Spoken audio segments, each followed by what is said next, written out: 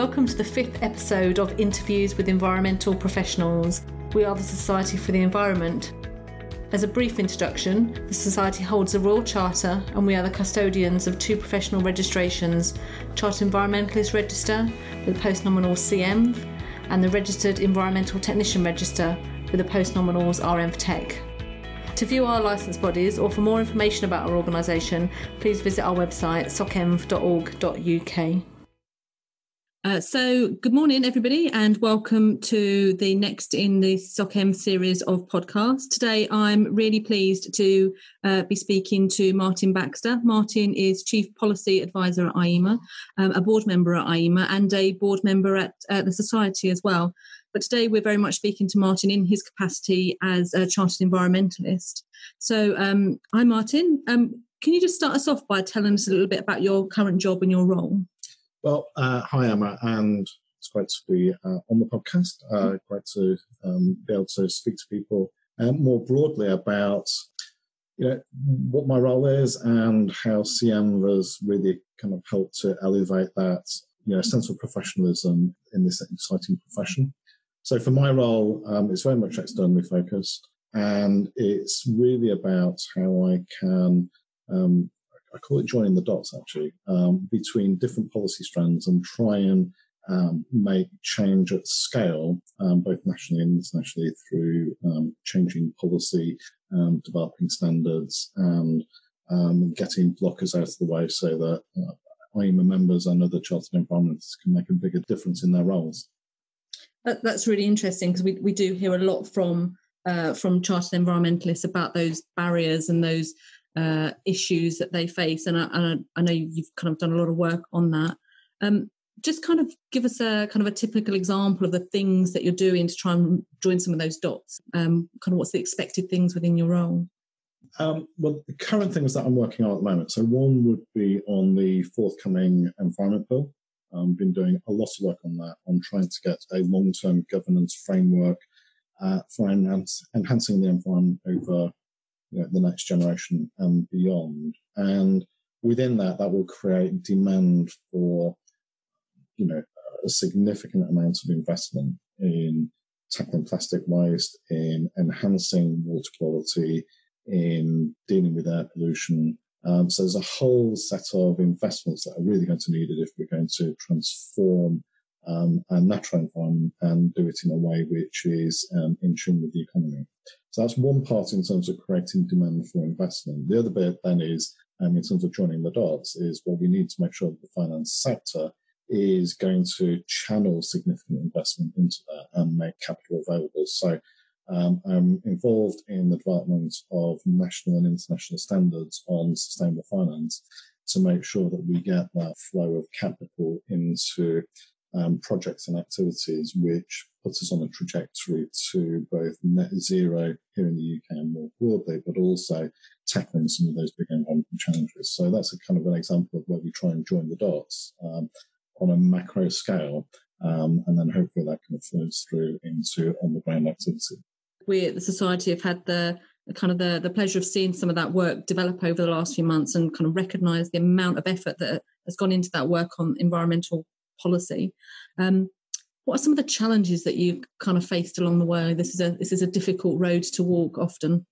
There are big challenges, both in terms of working in political cycles, which tend to be 5 years, and they crash against both economic cycles, and they certainly crash against natural cycles.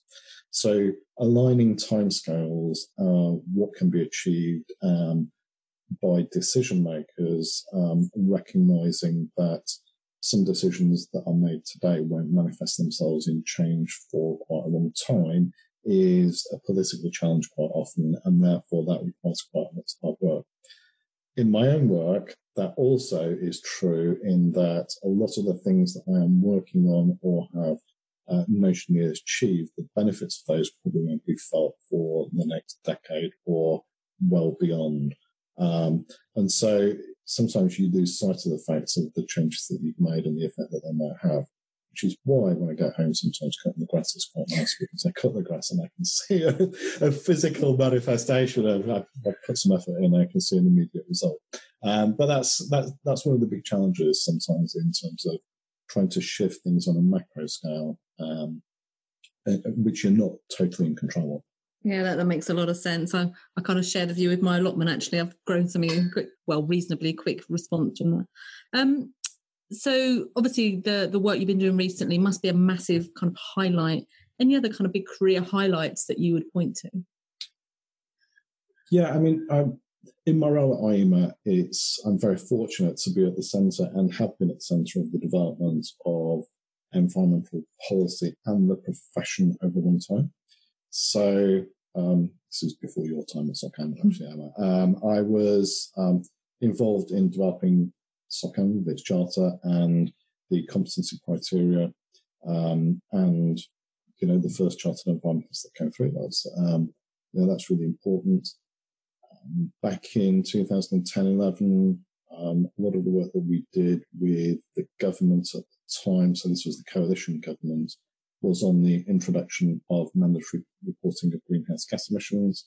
And we did a lot of work with government economists on the cost-benefit analysis and getting IEMA members' contributions into what those costs and benefits would be into the evidence base which went before Parliament on that decision. I think that was something that really pleased to have been involved in.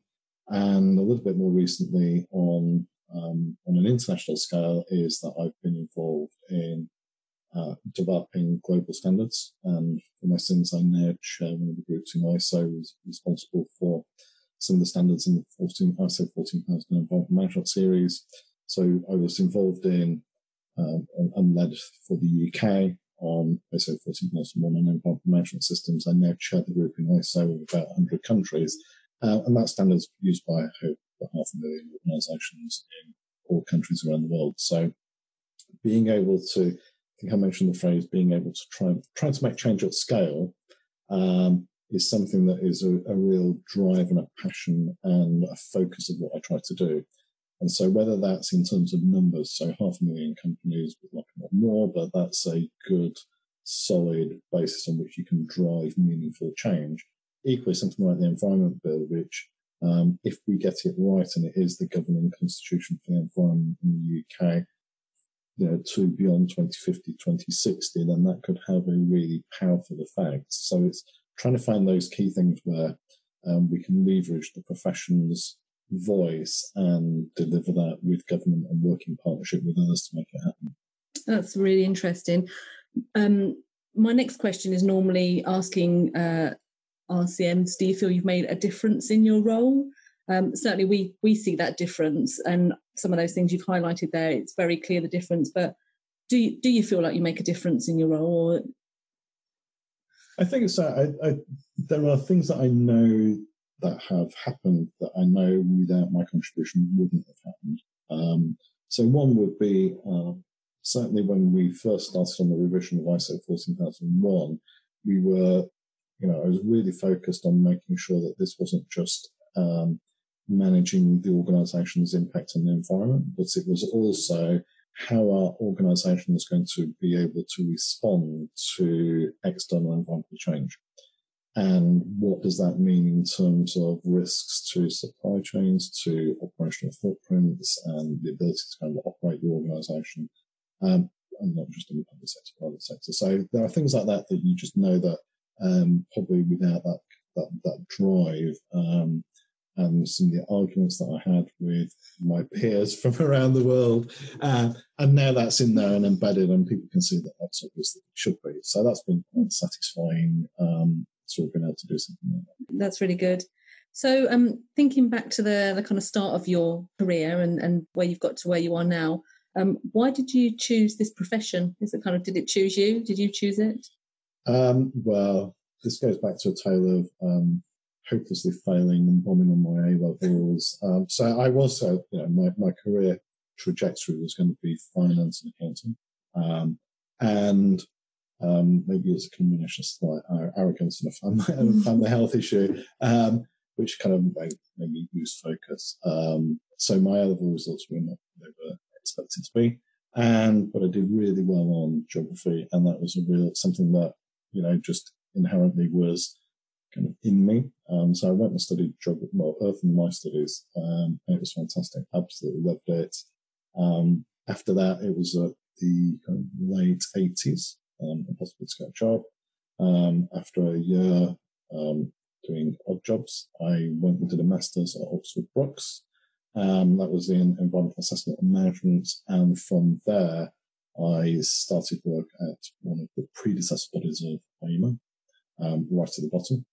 And then it was a case of, okay, well, how can I'm going to develop something meaningful in terms of a career. What do I need to do to go from the bottom and work my way through the organisation? And that's kind of how I got started. I think we're all pretty pleased that you bombed on your A-levels. Although your parents probably didn't say that at the time, but good news. So you talked there about did very well in geography, and it was something kind of subject that you were really interested in. So when did you first develop an awareness and interest in the environment? Well, it's tempting to say I've always had that interest. So, we used to go and spend time. I lived in a sort of like semi-rural area, so was always out. Used to kind of help out a local farm. We would always be going walking in the Yorkshire Dales or in the Lake Districts or North Wales. So this was just a natural part of my childhood in terms of being out and about in the environment, in the natural world. And I guess that just sticks. And so a lot of things come intuitively to me without having to kind of work very hard at it, which is probably kind of the lesson of my A-levels, where the things that I did need to work harder didn't do very well. But so I think it's just that, I don't know, there's some kind of internal connection that just works for me. Okay, good. Thank you. Good bit of career advice in there. Pick what you like and what you're good at. Absolutely. So you were one of the first chartered environmentalists, and you said as well that you were kind of involved in kind of creating that standard 15 years ago now. So what does being a CM mean to you? I think the profession is generally considered to be an emerging profession. And although 15 years, but if you put it in context of quite a lot of other professions, then it's fairly new and incredibly dynamic.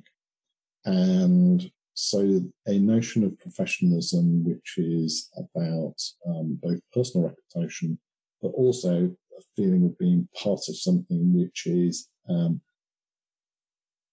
both a career and a profession which is can stand alongside others, is really important. And I think it's as much about being able to say whether you're stood against an engineer and you're working on trying to develop a solution to a particular problem, or you're looking about, how can I make the business case and how can I really get money out of the finance director to make this change because this is right for the long-term success of the organisation.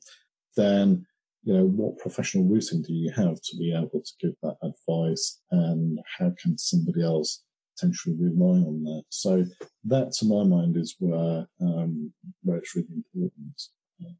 You won't hear us disagreeing with any of that.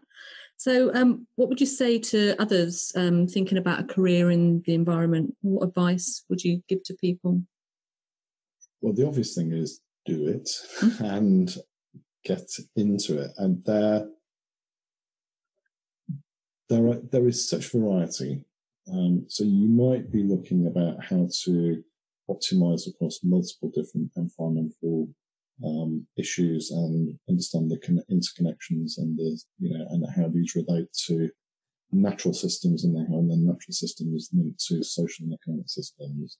So there is there's sort of some big strategic issues that we need to deal with. Equally, there's a deep scientific rooting in a lot of this, and that's really important as well. So, and let's face it, the world and society has significant environmental challenges, which at the moment are getting more urgent to resolve. So we need the best trained, most competent people dealing with the biggest challenges that society and the economy face, and that is environment and climate change. And I would much rather encourage people to be part of being part of the solution to these and driving ideas and driving change, rather than being a contributor to even more problems. So this is a profession that you can be both professionally and personally connected into in a way that maybe a lot of other professions you might not be able to unleash your passion. Yeah, that's great. I completely agree with that. We've just seen the first environmental practitioners entering into their apprenticeships, and it's really good to see that enthusiasm and that passion combined with that professional career aspiration as well. So I think that's good advice. It's great, and I think what's really important is that there are more opportunities emerging for routes into the profession. So it's great to hear mention of the new environmental degree level apprenticeship. That's fantastic. It's also we see a lot of people who are what we call career changers, people who've got a lot of skills and experience from working over a long period of time, now focusing on environment needing to enhance their knowledge. So there are different routes into the profession, so it's never too late to develop a career in this area. It's not something that you need to come in right from the bottom in terms of, leaving school or college or university or whatever and building your career. Lots of people do that, but it's not the only way in, and that's really important. So, as somebody listening is in that position of being a career changer and they're very interested, what would you advise them to do? Where should they start? I think certainly when we, at IEME, we have something called the Sustainability Skills Map, and that has 3 distinct areas. One is understanding the fundamentals. Second is around tools and techniques for making, and policy change. And then the third is about those core skills that are needed to drive change. So that could be around communication. And what you would find is that, and I think this crosses over into all aspects of, environmental professionalism. In order to make change, you need to have those generic skills, whether it's communication, analytical thinking, the ability to manage data, the ability to communicate messages to leaders, etc., etc. Lots of people will have those. They might also have some other areas which they've been able to touch on where they've had some experience. So it's about mapping where you might have some gaps and then thinking, actually, probably for those people, it's much about the knowledge as it is around skills. So it's about them focusing on knowledge, and there are different ways in which you can pick that up. There are shorter training courses, there are degree programs, there are modules that universities offer. So I think there's a real blend. That's the exciting thing about getting involved in this profession. Brilliant, thank you. Some of those details that Martin was talking about we'll add to show notes as well. So if you are interested, please visit the website and we'll hopefully signpost you in the right direction. So what's next for you? Short term, I've been talking about long term, but the short term is get the Environment Bill from being in draft stage through into what we hope at some point will be a passage through Parliament and onto the statutory book. There are some big opportunities there to make long-term change, and we're already working. I'm already working with a whole set of different business sectors around how we can make change in practice through the lifetime of that act, in particular in the first few years. So this will be about not just getting a bill on the statutory book, but it's actually about driving the change that should enable. So that was one of the things. I think as well internationally, I'm fortunate that the work that I do in ISO can have quite a big outreach. And so some of the work that we've been doing lends itself to capacity building.